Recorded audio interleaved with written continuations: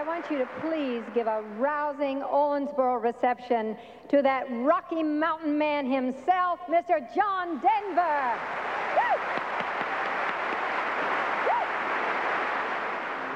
Beautiful, folks. Thank you very much. Thank you for inviting me here to help you celebrate the opening of the River Park Center.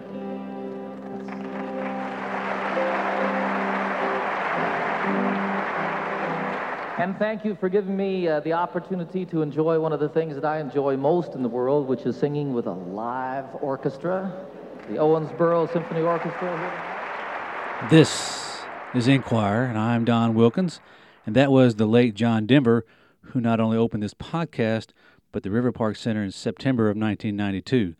Denver, along with the late Florence Henderson, were the main headliners. And joining me is River Park Executive Director Roxy Witt, who has been with the River Park Center since January of 1992. Now, Roxy, I want you to listen to this and then take us back to that opening night and describe what that night was like.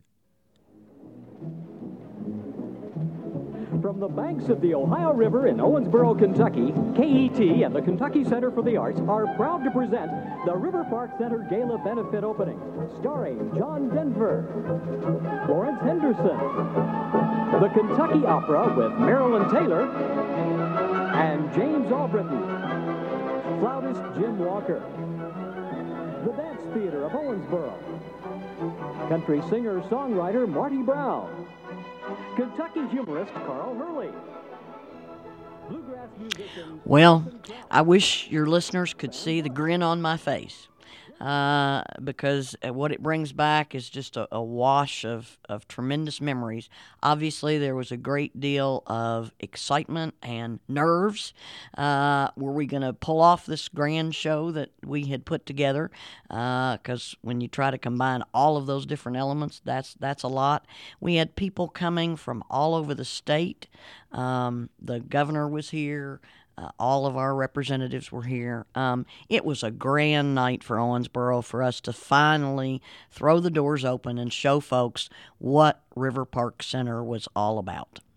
Now, I know there was quite a bit of anxiety leading up to it because you guys were trying to get the doors open and raising the $16.5 million that it was taken under the construction. So was there any kind of anxiety, wondering, are we going to be able to get these doors open in time for this night? There were some hiccups, but, construction projects always bring some tension. The biggest issue that we really had was that we discovered in August that there were some seats in the balcony that were actually blocked and didn't have that wonderful sight line that we had told everybody that every seat would have. And we actually made the contractors come in, and they built rooms inside the balcony lobby, or the balcony seating, and reconfigured the steps going up to the upper balcony. Now this, according to the research that I did, this was called the social event of the century, at least locally. Do you remember that being thrown around? Oh, absolutely. I mean, people were decked out like Owensboro's never seen. And the trolley, brought folks in, and the tuxes, and, it was called the adult prom, and it was a night to remember, without a doubt. Yeah, this was in 1992, and I think, the tickets were $250 to attend this, and I was just graduated high school then, so I could barely afford to put gas in my car then, so much less the $250. So I remember this event, but I remember thinking, I'm not going to be one of those folks to get to go see, John Denver, the late John Denver, and, one of my guitar heroes. So I missed out on that, so I'm glad we're able to do this and talk to you about that.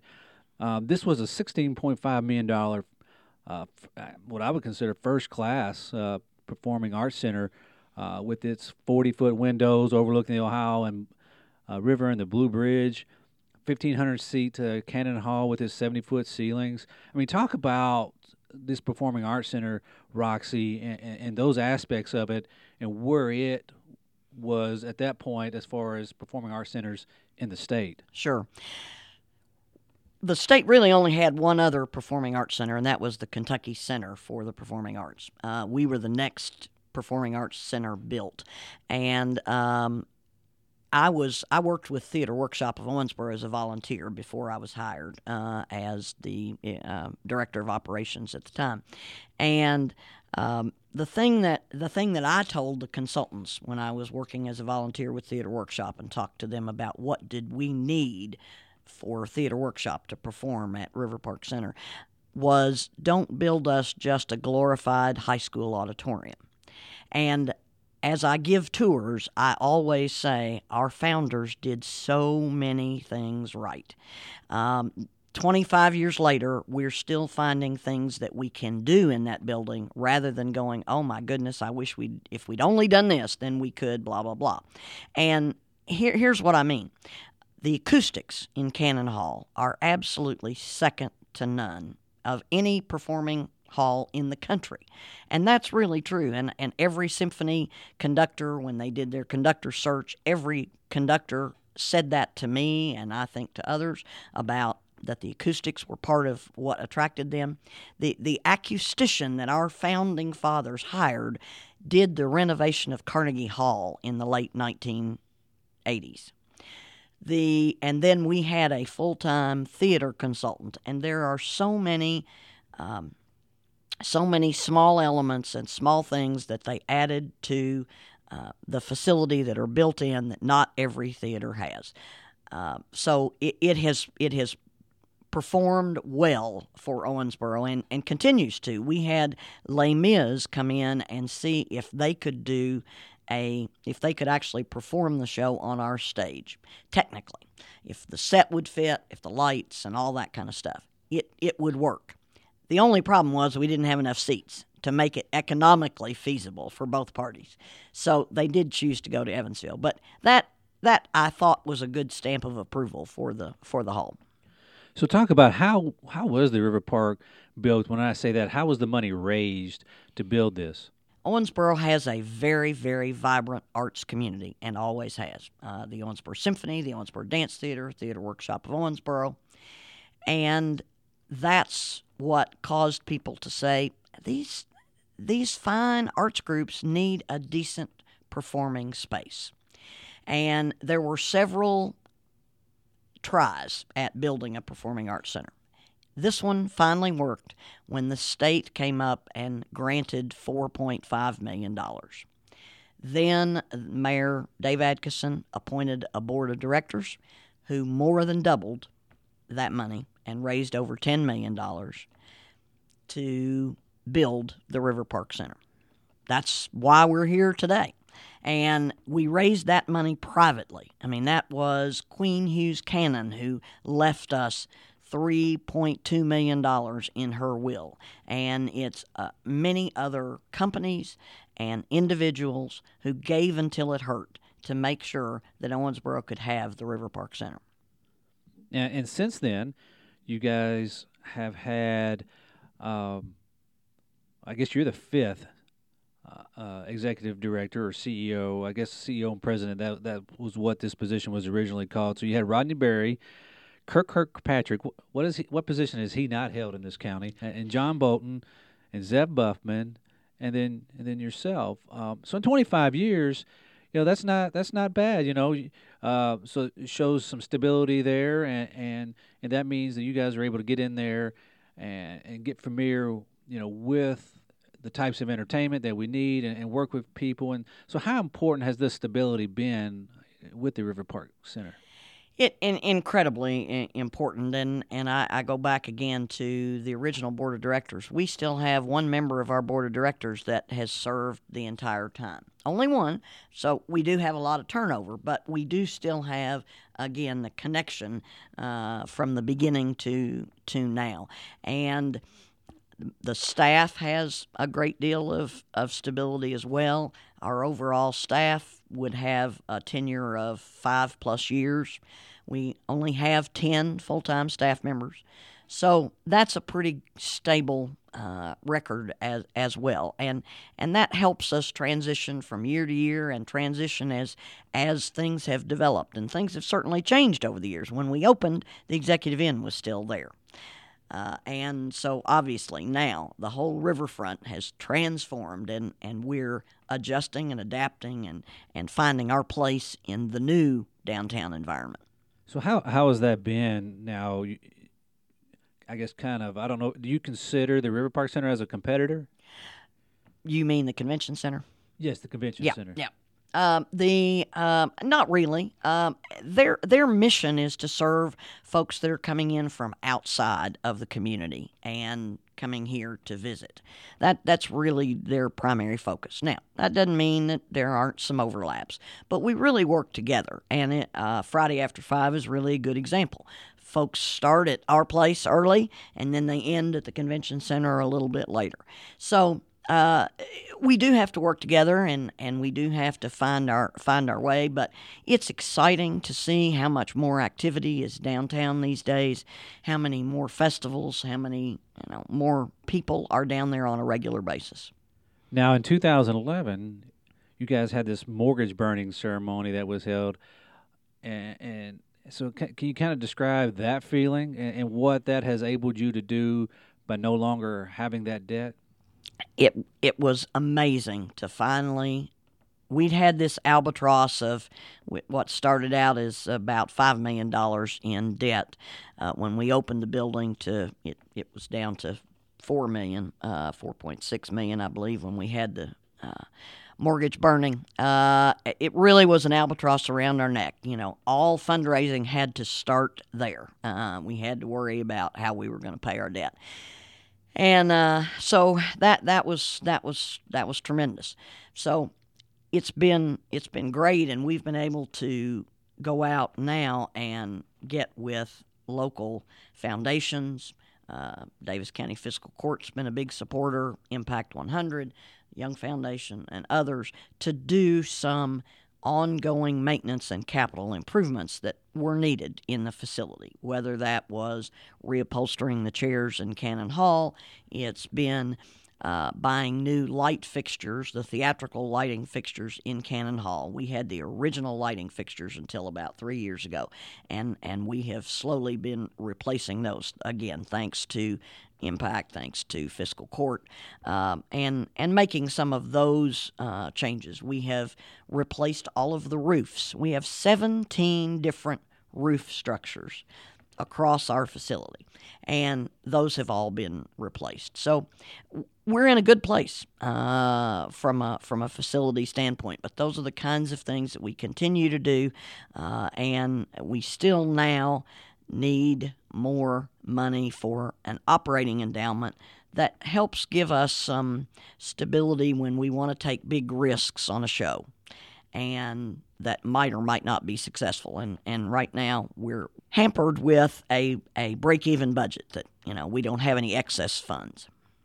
You answered, I guess, one of my other questions was, this building now 25, pushing 26 years old, as far as how is it holding up? If you were starting to see, wear and tear on it and so forth, and any upgrades you're doing, and again, you answered quite a bit of that. But are there any other,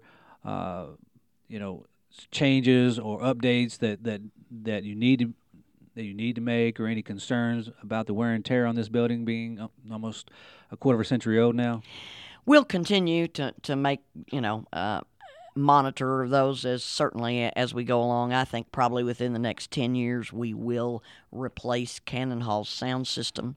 It's the original sound system. It's not the original sound board, but the original speakers and that sort of thing. And there have been a number of improvements in that arena over the years. If you know anything about sound, line array speakers are the thing these days, and we're still operating on a mono sound system. So there certainly are things that we will continue to work toward. So where does most of your funding come from during the year now? Ticket sales, city government, county government, the state. We have rental income. We have concessions. So there's several buckets that make up our about $2 to $2.5 million budget. It varies depending upon the shows that we have lined up. Do we have 5 Broadway shows? Do we have 6 Broadway shows? That sort of thing. Now, can you talk about I guess the economic impact of events that come to the River Park Center? I read when I was doing some research the Motown, the musical, and you talked about the impact that it had locally. Can you talk about just the overall economic impact that the River Park Center has had on this community? Absolutely. We don't think about it, but I mentioned earlier we do have 10 full-time employees. Those are new jobs that this community certainly didn't have. We have a number of part-time jobs, and when you talk about Motown, that was a show that teched here. That means it came in and did its final rehearsals and first performance ever in front of an audience on our stage, and so that brings a lot of economic impact to the community because the company, the cast, the crew, and the designers all come in. They stay in the hotels, they eat in our restaurants, and then they again employ people. And they're part-time jobs, but they employ, and it's a tremendous amount. We're talking, we easily spend $100,000 in hard dollars on employees, on part-time stage labor during that week. So there's 20 to 40 people every day that are working 8 to 12 to 14 hours a day the entire time they're in our building, and we've done that about 16 times over the 25 years. So that's millions of dollars. Friday After 5 doesn't get enough credit for bringing folks into town. I personally, I would tell you, having talked to a lot of people and having. It's amazing to me when if I go to Evansville, people go, "Oh yeah, you all have got that Friday After 5." We don't have anything like that. We come over there and check that out. Those folks are spending money in this community as well, and that's what it's all about. I don't get over to the Friday After 5 as much as I would like to, and I know every time that I do go, I love the atmosphere, the bands, and it's all free, unless you're buying booze, but otherwise, you go hear real good entertainment, professional musicians, and you walk up and down the riverfront there. It's just a very nice atmosphere during the summer. So Roxy, you're right that the Friday After 5 makes a difference there. I do want to switch gears just slightly because I want to talk about your background. I know you have a background in performing arts or theater management. So can you talk about what led you into this field and why you wanted to work for a brand new performing arts center without any track record of success? That's what brought you here. This was a brand new performing arts center, and you were elsewhere. And so can you talk about that aspect of it and what brought you here to take a chance on this new River Park Center? Sure. Well, I was lucky, and I got into doing theater in high school, and I loved it. It just got in my blood, and but I never dreamed of a job in theater arts. But when I went to college, I was going to be a lawyer, and but then I got back involved in theater in college again, and ended up majoring in speech and theater arts at Murray State, and did get a teaching degree, and really envisioned being a high school teacher. Got out, couldn't get a job, went back and got a master's in business administration from Murray. Had never dreamed of that either, but God had a plan, and I say that because when I look back, the line is so very, very straight in how I got where I am, Don. But it wasn't at the time. It seemed very uncertain. But when I was in grad school, that's when Murray State opened the Curris Center, and I was involved in operations at the Curris Center as a student, and very involved in scheduling and working with the custodians and all of those kinds of things. Great background and great learning that I was able to transfer directly to River Park many years later. because I got out, and then I got into working in economic development financing for the Green River Area Development District, and did that. But as soon as the headline came out, Owensboro receives $4.5 million grant, I said, that's where I want to work. And what I did then was, after they hired Rodney, I sent a letter, and then I sent a second letter, and the second letter was a little more forceful and said, look, here are some of the things that I would be doing if you'd hire me today.